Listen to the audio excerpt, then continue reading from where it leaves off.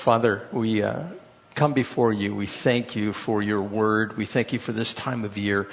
We thank you for the brightness that it brings, even though it is the onset of winter.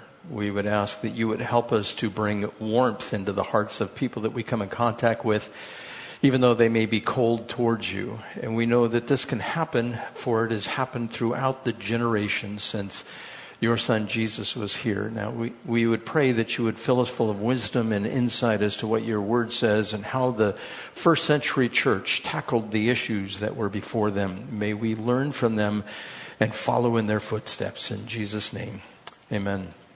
Now, in chapter 7, which we just finished, we're going to be going into chapter 8. And if you want to take out your digital Bible or your hardcover Bible, that would be good so you can follow along. And also, I would encourage you, if you don't carry a pen and a paper pad with you to take notes, it's very difficult to remember those things which you have been taught or the insights that God gives you as the message is being read.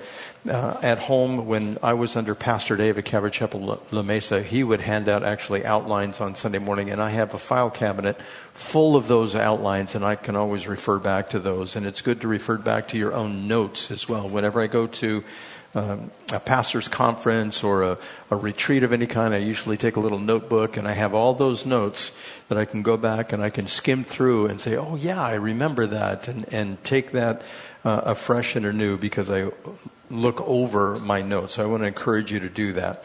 Now, in chapter 7, Stephen drew several parallels between Joseph and Moses and how Israel rejected the two of them and also rejected the prophets, and how that is similar to how they rejected Jesus, the Messiah. And at the end, Stephen gives just a biting condemnation of the Jews, the Sanhedrin and the elders specifically, along with the Pharisees, how they rejected Jesus Christ. And their judgment was sealed in this. And in chapter 8, we're going to see the progression of the Gospels, but we are introduced at the end of chapter 7 to a man who would affect not only everyone in his day and age that would come to Christ, but also throughout all the generations since the church was conceived. And this would be, of course, the Apostle Paul, formerly known as Saul. In Acts chapter 7, verse 58, it says, "Meanwhile, the witnesses, when they were stoning Stephen, laid their clothes at the feet of the young man named Saul." Now, how old was Saul at this particular time? Some people think that he was born about 4 to 6 AD. So he would have been almost the same age as Jesus. And when he was doing this, he would have been about 30 years old when he was standing there. And there are several things we're going to learn about him. But in chapter 8, verses 1 through 7, in the book of Acts, chapters 1 through 7, we have what is described as a period of testing during which the kingdom was offered to Israel, and Israel rejected it. And there's all kinds of things going on in the church, and people were being judged, Ananias and Sapphira. In chapter 5, it was an exciting time, and the church was growing, and people were getting healed, and thousands are being added to the church at that time. And then chapters 8 through 12 describe a period of transition during which changes were taking place, where the gospel at first was going to Israel, and then Saul comes on the scene, and he ends up becoming the apostles to the Gentiles.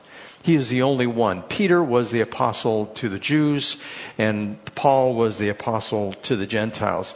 And we see the activities moving from Jerusalem to Antioch. We see the message going from the Jews to the Samaritans. We see the authority going from Peter to Paul. At least he becomes the main focus of the rest of the book of Acts. And then the gospel of the kingdom is replaced by the gospel of grace. And that's the transition that we see taking place here. Now, how did this gospel move out? Where did it go? It was all as a result of persecution, which we will see here as we get into it. And persecution is something that God uses in order to transfer people from one place to another. He gets them where he wants them to be, because normally we become complacent. We become satisfied with where we are. We're nice and comfortable until something comes along to make us uncomfortable. And we have to get up. We have to change. We have to think what we're doing. Are we just sitting there getting all warm and comfy and not doing what the Lord has called us to do? Well, In this particular case, the Lord used that persecution to get the people out of Jerusalem, and they started moving north to Antioch, and Antioch became the hub of the church instead of Jerusalem. So we're going to pick it up in Acts chapter 8 in verse 1. It says, "And Saul was there giving his approval to his death," referring to Stephen and him being stoned. And now this is the first mention of Saul back in chapter 7, verse 59.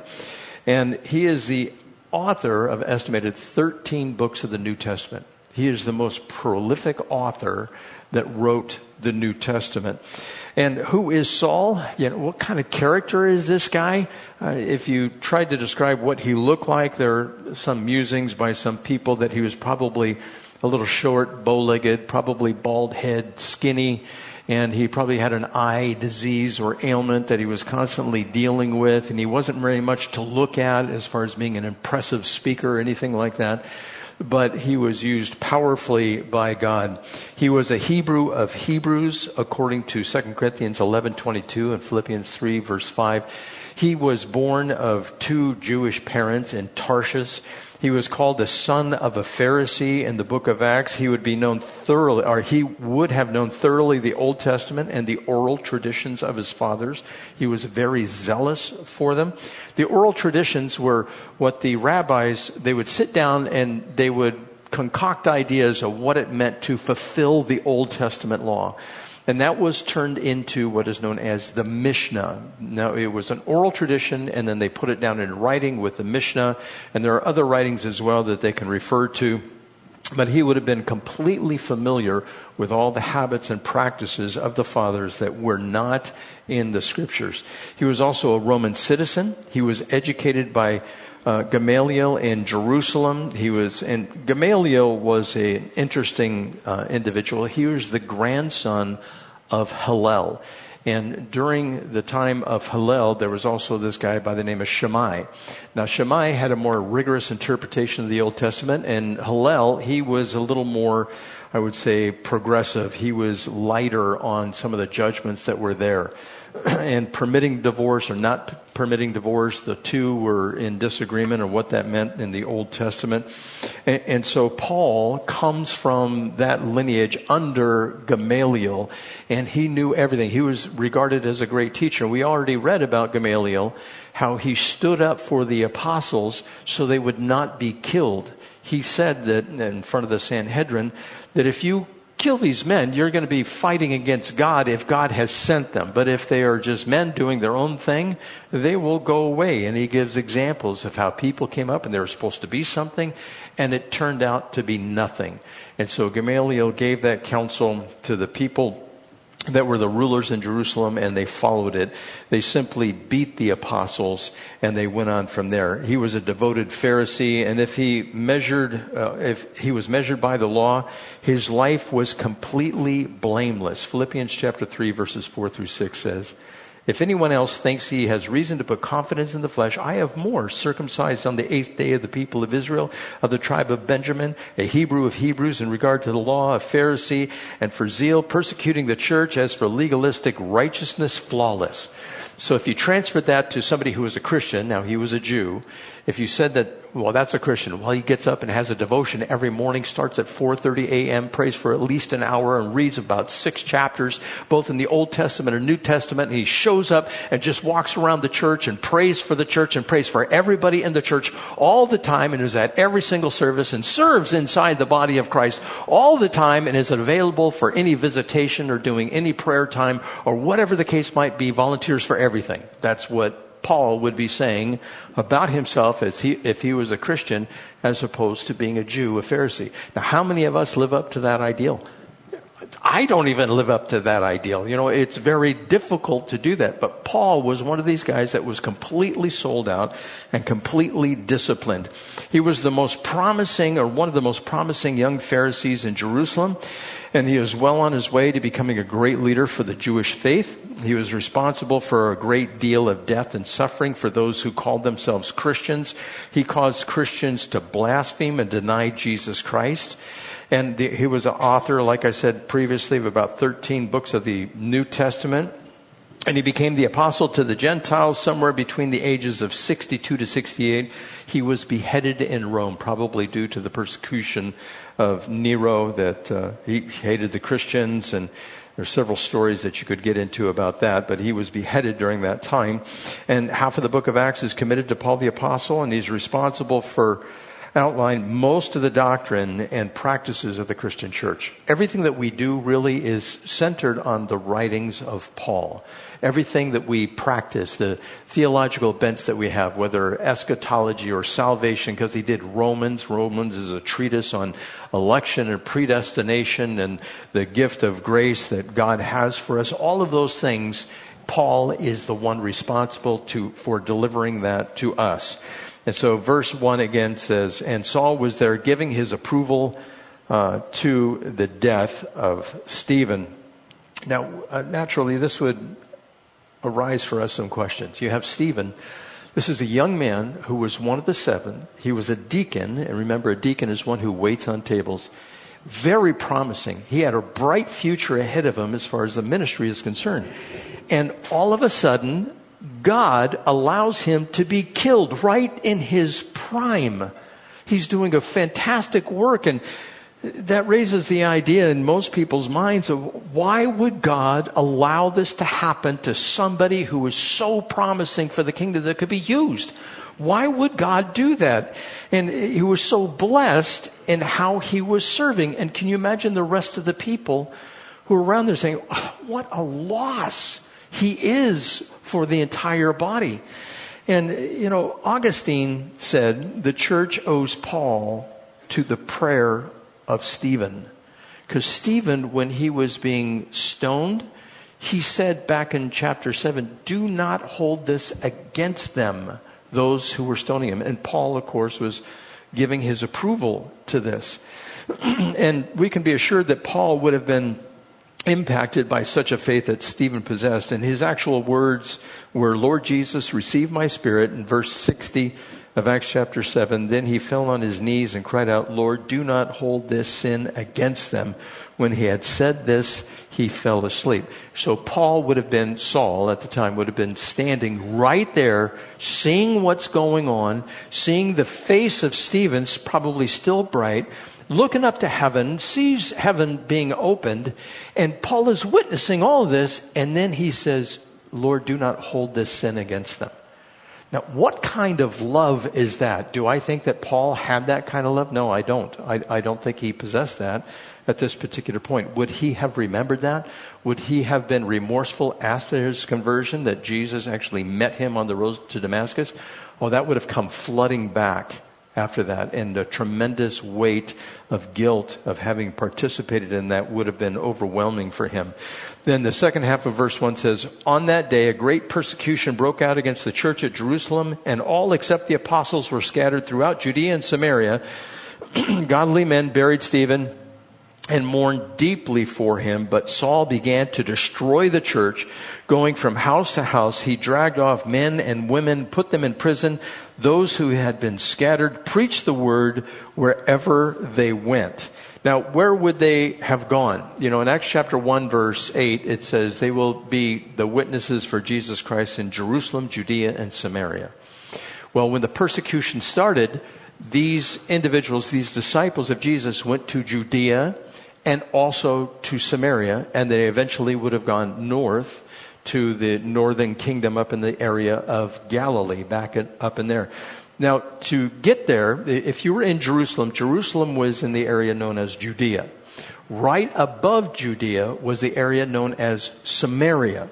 Samaria went from the coastline all the way to the River Jordan. And from Samaria, above that was what would be known as the northern kingdom.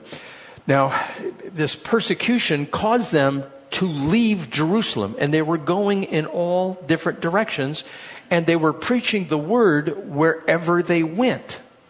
Now, I've mentioned this book in years past, the book Vanya, about a Russian soldier who got saved during the Cold War. And it's a wonderful book, a wonderful testimony of this guy.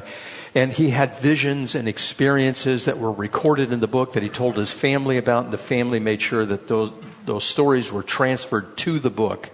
And if you get the book and read it, you find out that he was so effective in his witness that his entire platoon, or maybe it was his company. If you're not familiar with military jargon, you have a squad, which is 5 to 9 people.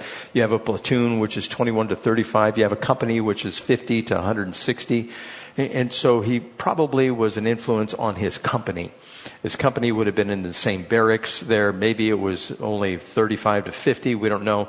But he had an effect on several of these individuals. Matter of fact, in the book, it seems as if everyone in his platoon or in his company was saved. And what did they do to try to keep the message from going out? They took the individuals and scattered them all over Russia. That's exactly what God would want, so that all those people, just like the persecution in Jerusalem, it would go to all the points in Russia where all these men went, and they would tell the story about Vanya. And that's a true story, like I said, that took place during the Cold War. And the persecution is a catalyst that God can use to spread the gospel. And so we are adverse to persecution. We don't like it. We like our comfort, but God has other plans for that. And when you take all those people and you scatter them out, it's like the word says in Matthew chapter 13, the parable of the sower of the seed. The seed is the word of God, right? But somebody has to be the seed carrier. Now, in my industry, I buy seed by the 25 or 50 pound bag. I buy a couple different kinds of seed. Normally it's a dwarf fescue seed, or it's a creeping red fescue, and I use the combination of that in shady areas because it grows really, really well.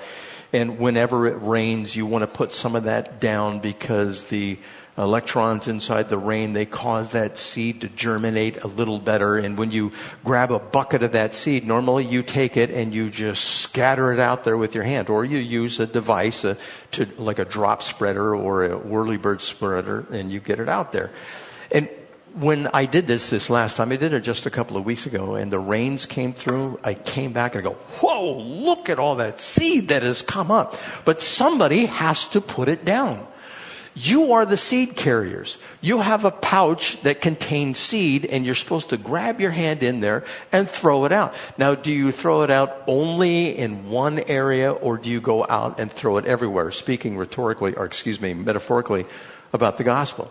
Do you just take the gospel to those who you know inside your family circle or just in your own yard? Well, yeah, you would do that, but do you go beyond that? That's what persecution does. If you go somewhere else, you're going to have contact with other people, and you can take that seed and you can throw that seed out. During Christmas time, Thanksgiving, you're going to have that opportunity to meet extended family and friends, possibly, and you can tell them the reason for the season, which is Jesus. I noticed, what is the guy's name? Tim Allen, Tool Time, that guy, and does the Santa Claus series. He was getting some flack for describing Christmas as a tradition that focuses on Jesus the Christ. People were pushing back against that, like, you can't be saying that type of thing. And he goes, well, that's what it is. So we are in a country, this is specifically a Christian celebration, and the world is trying to turn it into something else. How many people have you said Merry Christmas to when you've been out shopping? I try to make a point to do that. And I don't think one person has turned back and said, Merry Christmas to you as well. They always say, oh, and same to you. And happy holidays. You know, that's what they feel, that it might be offensive and they can't say that too loudly or to too many people. But Christmas is a decisively Christian celebration in our country and in many parts of the world. Now, some people would poo-poo that, and they would say, no, it's an ancient pagan ritual of Saturnalia, and it has to do with the Norse god, and that's who Santa was. And you don't have to believe all that. We know what it represents in this country, and that's what we want to point to, especially for the sake of other people. But God will use this idea of persecution as a catalyst to get the gospel out there. And at this point, God leaves the 12 in Jerusalem, the 12 apostles, but they're still trying to reach the fellow Jews, these 12 apostles. And I'm sure the miracles are continuing, but everybody else scatters out. Now again, they would scatter to Judea, south of Jerusalem. Jerusalem was in the top of Judea. Then they went to Samaria. And we're going to find out that Philip here, his name is mentioned 15 times in this chapter.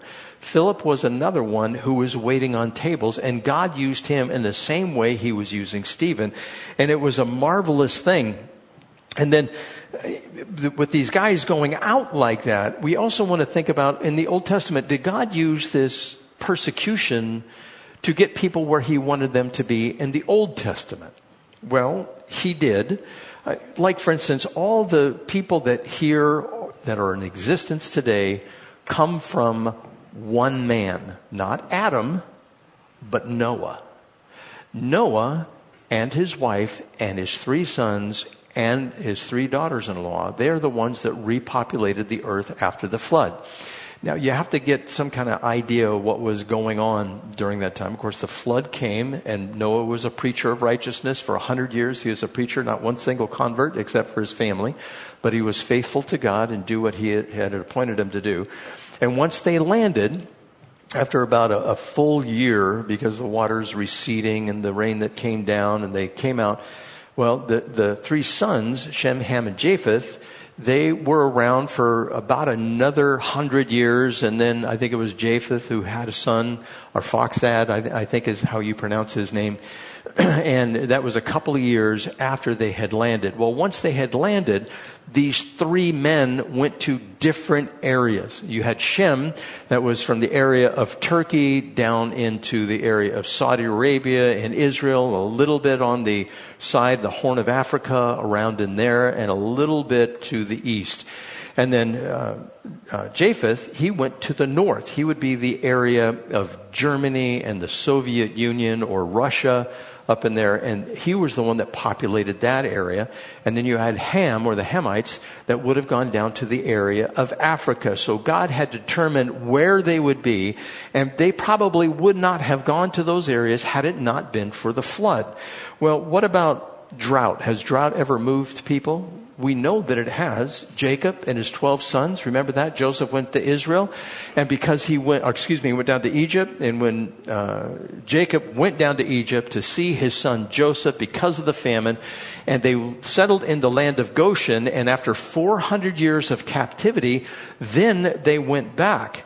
But God wanted them to go down to be multiplied in the area of Goshen because it was so fertile down there. God had a plan for that, and it took a drought to get them down there.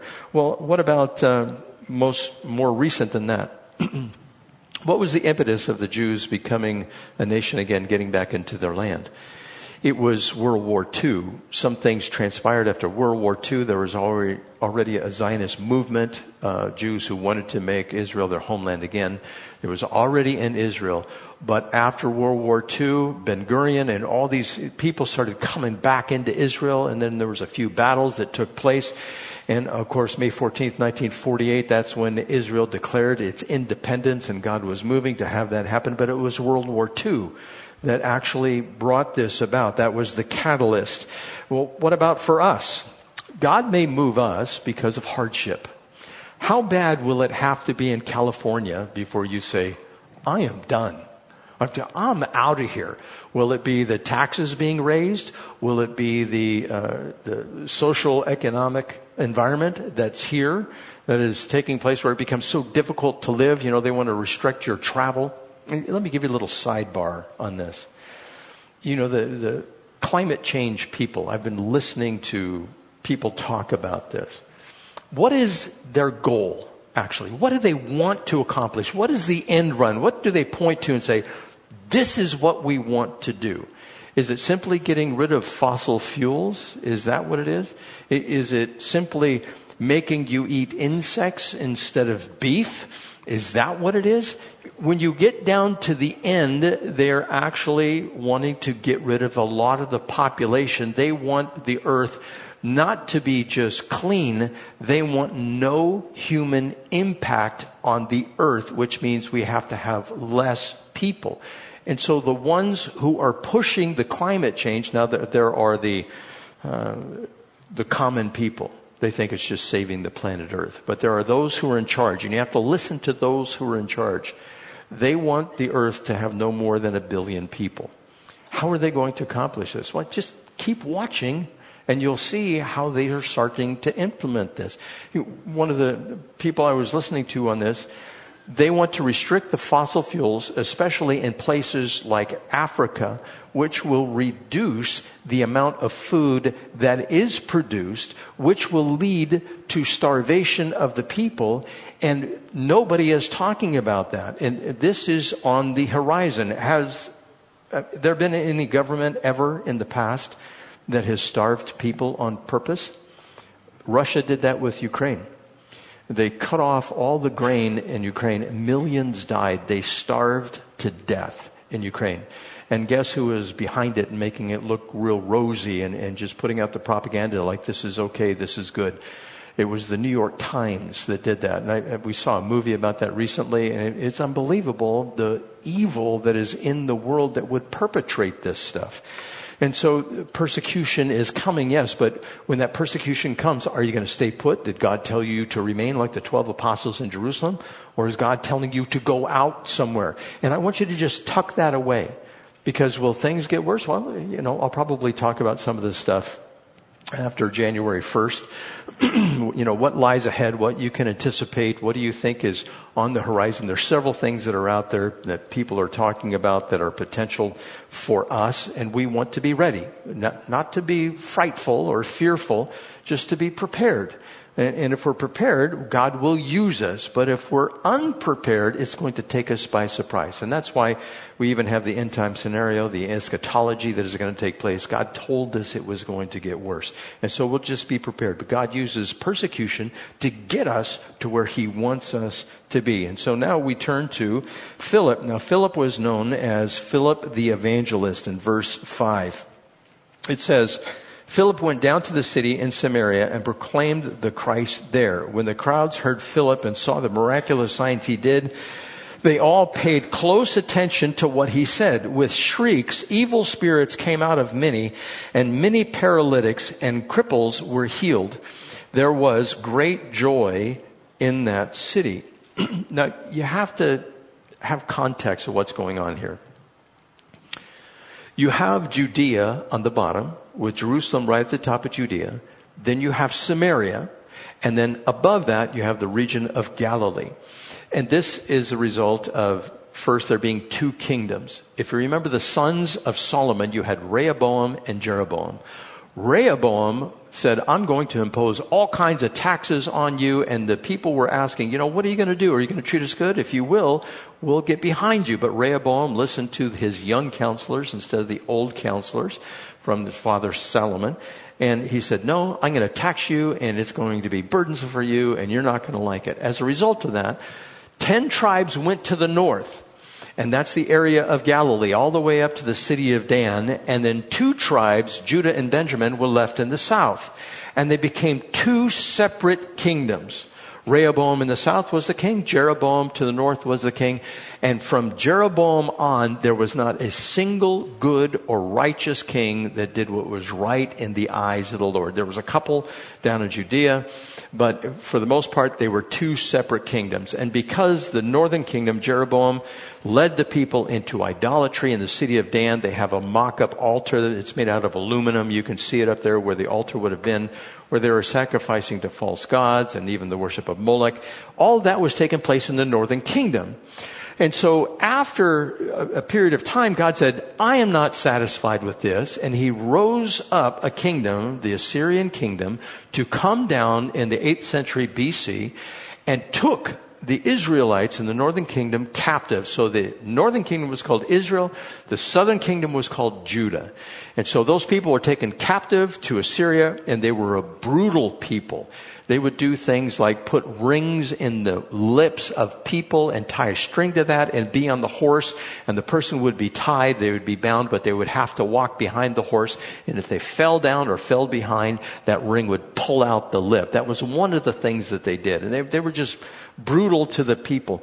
Well, after that, a couple of centuries later, in the 6th century BC, Babylon came down to Judea, and they took away the captives in 3 phases from Judea. So God judged both the southern and northern kingdom.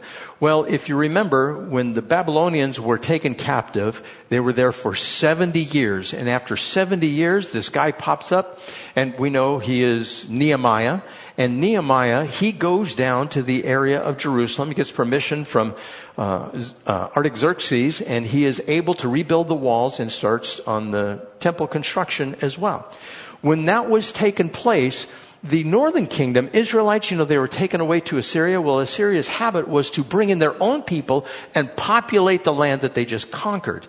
And if you wanted to marry somebody, well, you had to marry somebody in the land. So what happened was the Jews were marrying people from Assyria, and they became what was known as, quote, half-breeds. And they were not accepted by the Jews down south. When Nehemiah showed up to build the temple and the walls, they came down, which were known as the Samaritans. They were the people who were half Assyrian and half Jew. They came down to Nehemiah and said, "We wanted to help." Nehemiah said, "Nope. This is for the people of God. You guys are not full Jews." And so this animosity started to build between them. And there's this conflict. You just have to read the book of Nehemiah, and you can see that conflict which is taking place there. And so whenever anything was going on with the Jews, they would exclude the Samaritans.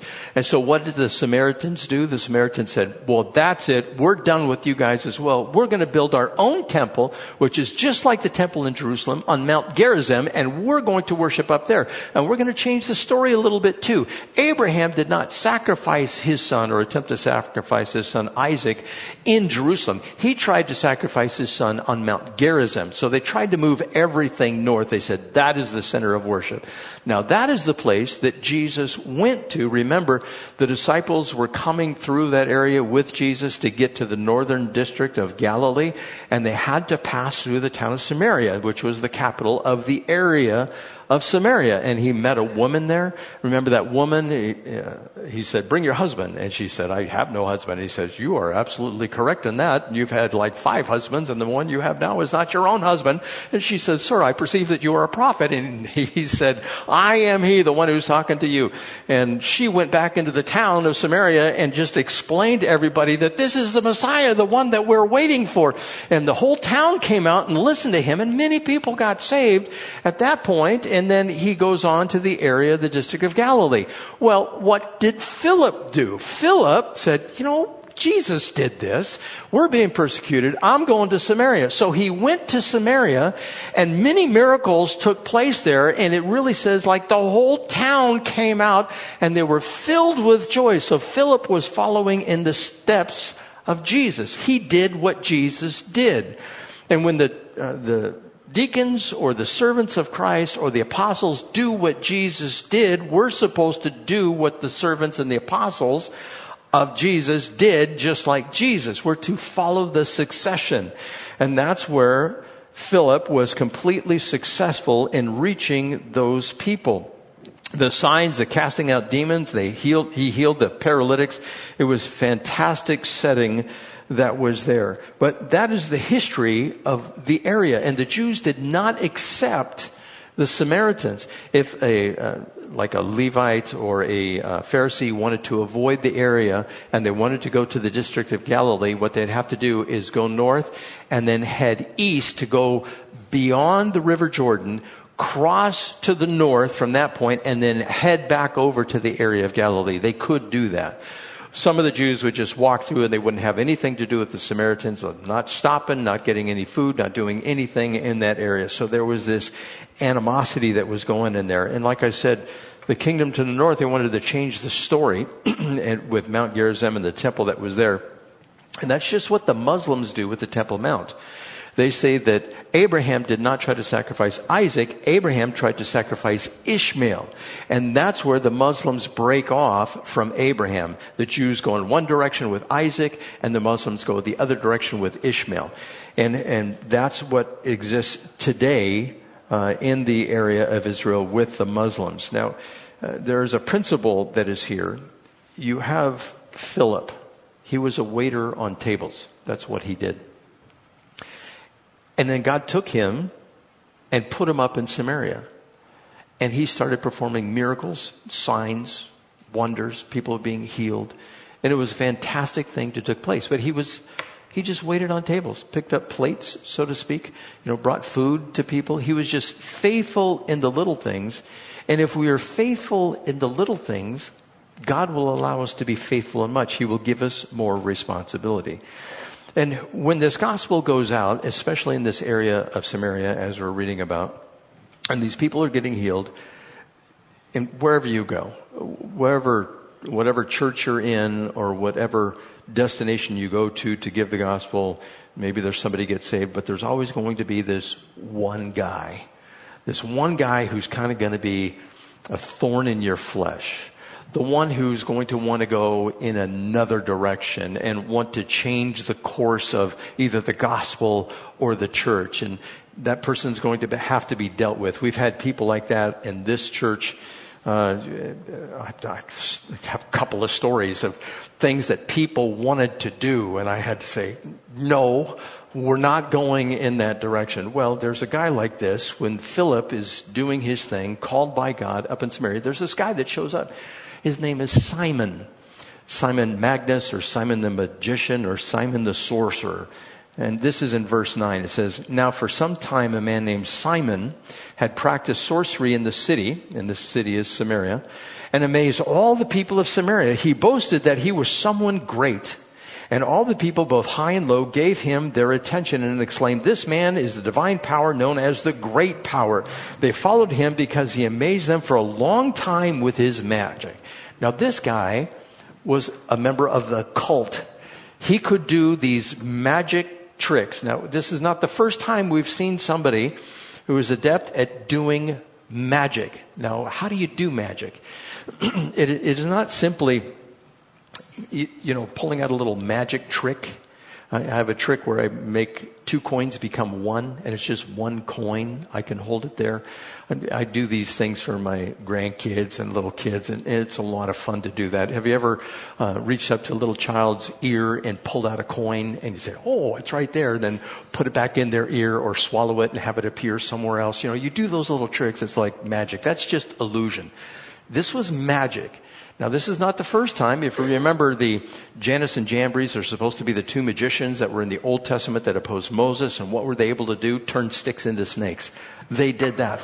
I don't know if you can do that. I can't do that. Moses was able to do that, and that was a miracle. And his snake ate the other 2 snakes, and he picked back up the snake by the tail, and it turned back into a stick. Now, if you're doing that, that's magic. That's something that comes from the occult, and Simon was able to do some of these things. He was so revered that there was said to be even a statue in Rome dedicated to this guy, Simon. And he was even considered by some to be a god, and that's what we just read. It said, this man is the divine power known as the great power. So he was worshipped by some because of what he could do. Now, in the 2nd century, there was a couple of church historians that write about this guy. We don't have much about him in Scripture. We have a little bit. But he was also from the city of Samaria. That's where he was. And there was this guy named Justin Martyr that wrote about him. And the things that he had to say was the statue that was in Rome, and how some in Rome considered him a deity. There was also Irenaeus in the 2nd century, said that he was responsible. He was the one that founded Gnosticism. And Gnosticism is a cult. It goes away from the gospel. They are mixing all kinds of things into it. It's similar to the Jews having the Kabbalah. There's this mysticism that is there, and that's what Gnosticism was, and he was said to be responsible for that according to Irenaeus. Now in verse 12 it says, but when they believed Philip as he preached the good news of the kingdom of God and the name of Jesus Christ, they were baptized, both men and women. Simon himself believed and was baptized, and he followed Philip everywhere, astonished by the great signs and the miracles that he saw.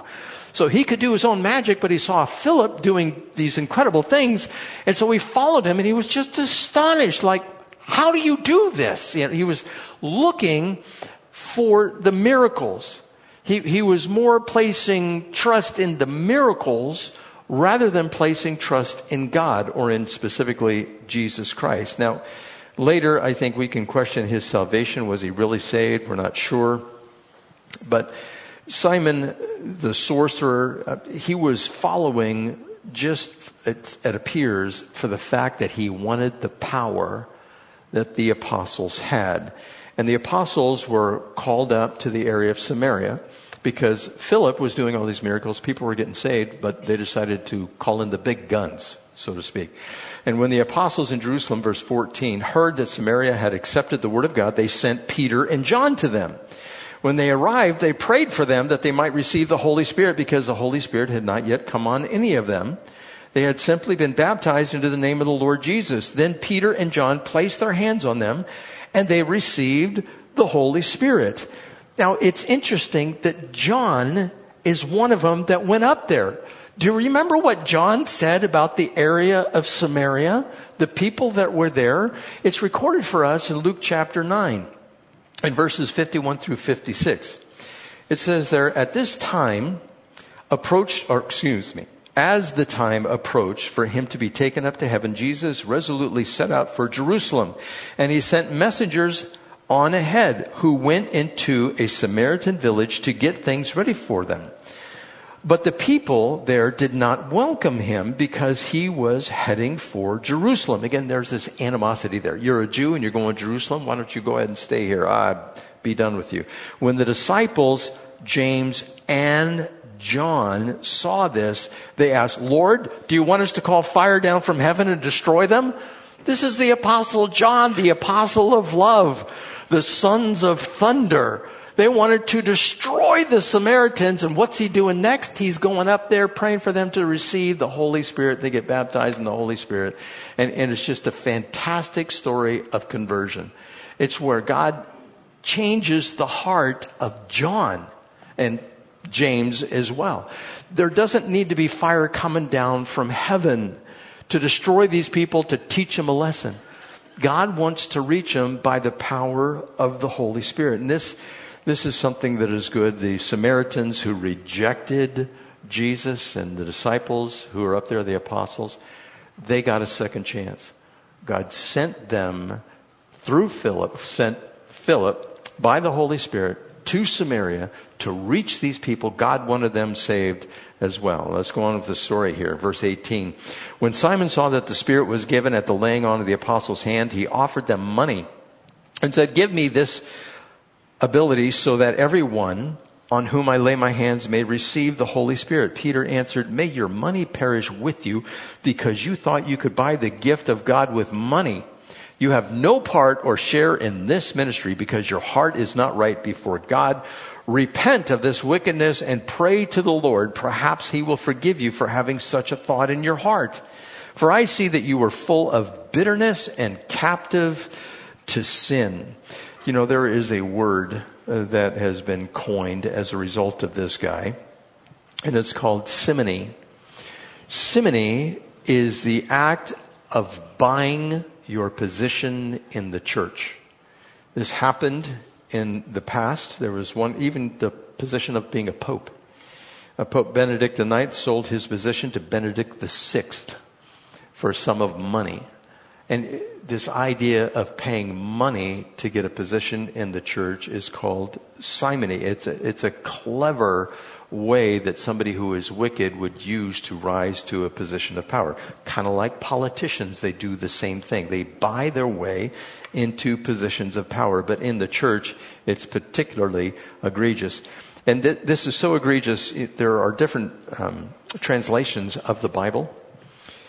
Of course, you know that. But in this one particular translation, J.B. Phillips, the translation of the Bible, takes this particular passage, and this is what it says. But Peter said to him, to hell with you and your money. How dare you think you could buy the gift of God? You think Peter would have been a little upset with him trying to buy this power to get the Holy Spirit? You know, we have nothing to offer God that God would bless us. We can't go to him and say, you know, I have this, or I've done this particular act. Will you bless me because of that? God doesn't bargain.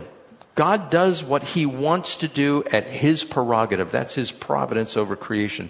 That's his care over who we are. God doesn't move his hand favorably over us based on what we do. God just gives us his grace because of who he is. And Simon had gotten that wrong. Now, God will reward us for selfless works done with no ulterior motives, and that is to glorify God. If we just step out there and do things for God, not wanting anything in return, not wanting any praise delivered to us, God will bless us for that because we don't want anything. It's the person who is qualified for ministry is the person who really doesn't want to do the ministry.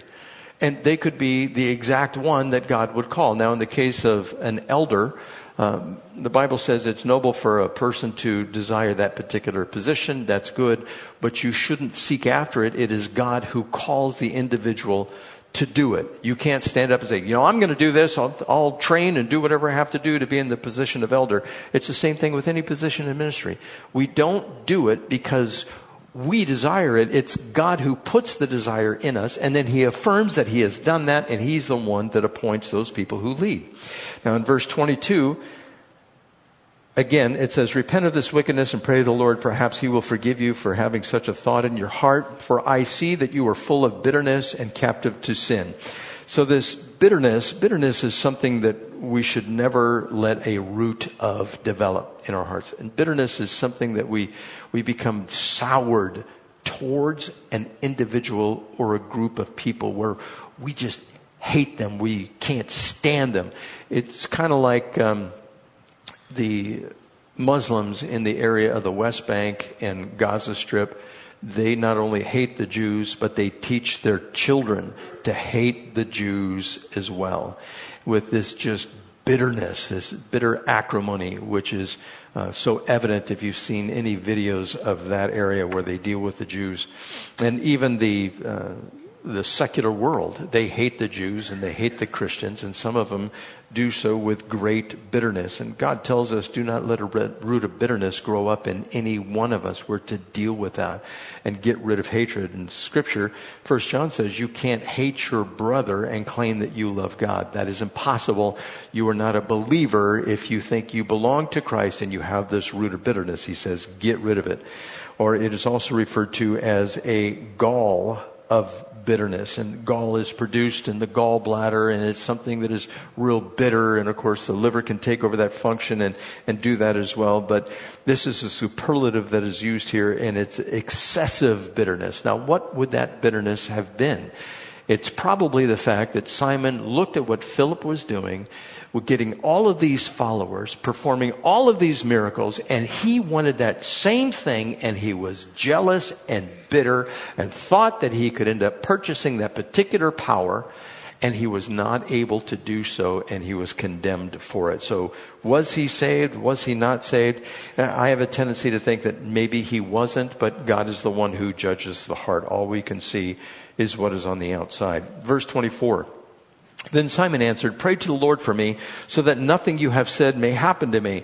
When they had testified and proclaimed the word of the Lord, Peter and John returned to Jerusalem, preaching the gospel in many Samaritan villages. Now an angel of the Lord said to Philip, go south to the road, the desert road that goes down from Jerusalem to Gaza. So he started out, and on his way he met an Ethiopian eunuch, an important official in charge of the treasury of Candace, queen of the Ethiopians. This man had gone to Jerusalem to worship, and on his way home was sitting in his chariot reading the book of Isaiah the prophet. The Spirit told Philip, go to that chariot and stay near it. So he shows up, he sees this chariot, this guy of some importance was on the chariot, and God says, go talk to him. And so he goes, okay. And he heads off towards the chariot, walks right up to it, says, hey, do you know what you're reading? Because he was reading it out loud. And he goes, well, how do I know what it says unless somebody teaches me? It goes on to say, then Philip ran up to the chariot and heard the man reading Isaiah the prophet. Do you understand what you're reading? Philip asked. How can I, he said, unless someone explains it to me? So he invited Philip to come up and sit with him. The eunuch was reading the passage, or this passage of Scripture. He was led like a sheep to the slaughter, and as a lamb before the shearers is silent, so he did not open his mouth. In humiliation he was deprived of justice. Who can speak of his descendants? For his life was taken from the earth. The eunuch asked Philip, please tell me, who is the prophet talking about, himself or someone else? Then Philip began with that very passage of Scripture and told him the good news about Jesus. As they traveled along the road, they came to some water, and the eunuch said, "Look, here is water. Why shouldn't I be baptized?" And he gave orders to stop the chariot, and both Philip and the eunuch went down into the water, and Philip was baptized. You know, these instant conversions that you see in the New Testament, it's still possible to have those today. If the Holy Spirit is talking to you to talk to somebody, open your mouth and you never know. That person might get saved right there on the spot. So this Ethiopian eunuch was a Gentile. He was not a Jew. He was a proselyte to Judaism, and he was reading his own copy of the Old Testament. If you were a Gentile, you were not allowed to have your own copy, even if you proselytized into the Jewish religion. So he was a man of some means that was reading these scriptures, the scroll that he had. And in order to become a proselyte, there's a couple of things that you had to have. You needed to be instructed in the Word. You had to go through circumcision. And you had to have full immersion in a mikvah. A mikvah is like a little jacuzzi-sized tub that the water goes up to about the level of the chest. And the Jews used that for purposes of cleansing or purity. It was a symbolic act that they were going through. So the Jews had baptism at that time, but it was Philip who baptized this eunuch in order to him to be buried with Christ. That's how we identify with it. The Jews did it for cleansing. We do it to identify with Christ. First death, then burial, then resurrection. You go in the water, that symbolizes death. Burial under the water, and resurrected, you come back out of the water. And this points us in the direction of having a new life, living that new life that we have received, just like Jesus was raised from death to life. That's what it symbolizes for us. And it should be a public thing that we do. It's not something that should be hidden. And if somebody is here that hasn't been baptized, you should get baptized. I can't tell you how many times I've run into people that, when did you get saved? 30 years ago. When were you baptized? Well, just haven't had the opportunity. In the New Testament, it was like instant. We have a bathtub. If somebody wants to get saved or they haven't been baptized, we can put you in the bathtub. It's cold water. The hot water heater's not working. But it'll be an exhilarating experience for anyone who goes through that. But God says, get baptized. So what are we to make of all of this? I could have focused everything on Philip because he was mentioned 15 times here. Could have done a whole message on him. But there is a message about the dispersal through persecution of the gospel going to places. The gospel is going out, and when it goes out, we will encounter people like Simons who are out there, who may seem genuine at first, but probably are not genuine and actually start to cause problems. And then there's this idea of listening to the leading of the Holy Spirit. When you get together with family at Christmas time or friends, or you have an acquaintance that you start to talk with, pay attention to what the Lord may be telling you. Just, Lord, are you telling me something? Do you want me to do something? You want me to say something? And then the fact that there are people that God gives a second chance to, like the Samaritans. The Samaritans and the Jews, they had completely rejected each other, and Jesus was concerned about giving them the gift of salvation. If you are faithful in doing these things, God will give you more responsibility. Luke 16 verse 10 says, whoever can be trusted with very little can also be trusted with much. And whoever is dishonest with very little will also be dishonest with much. So Philip is our example. He was a waiter on tables, and God used him mightily to bring the gospel to those who need it. That is my prayer for all of you. That not only at Christmas time, but for all of the next year, that God would give you the grace to speak up when He speaks to you, when you hear His voice, that you would give words of comfort and direction, even words of encouragement and admonishment if necessary, but that you would open your mouth, and especially with those in your own household, be a witness, but those who are outside your own household. May God give you the grace and the wisdom and the strength to do that. Let's pray. Father, we thank you for the testimony of both Stephen and Philip. May we have just a little bit of the blessing that you have given to them. The power, Lord, that you provided for them, we know is in us. May you help us to subdue our wills when we resist your promptings. But Lord, may you put people in our path that we might share the gospel with, just as Stephen and Philip did. Be a testimony of who you are. We thank you for your message that you have delivered to us. In Jesus' name. And the church said, amen. Please stand.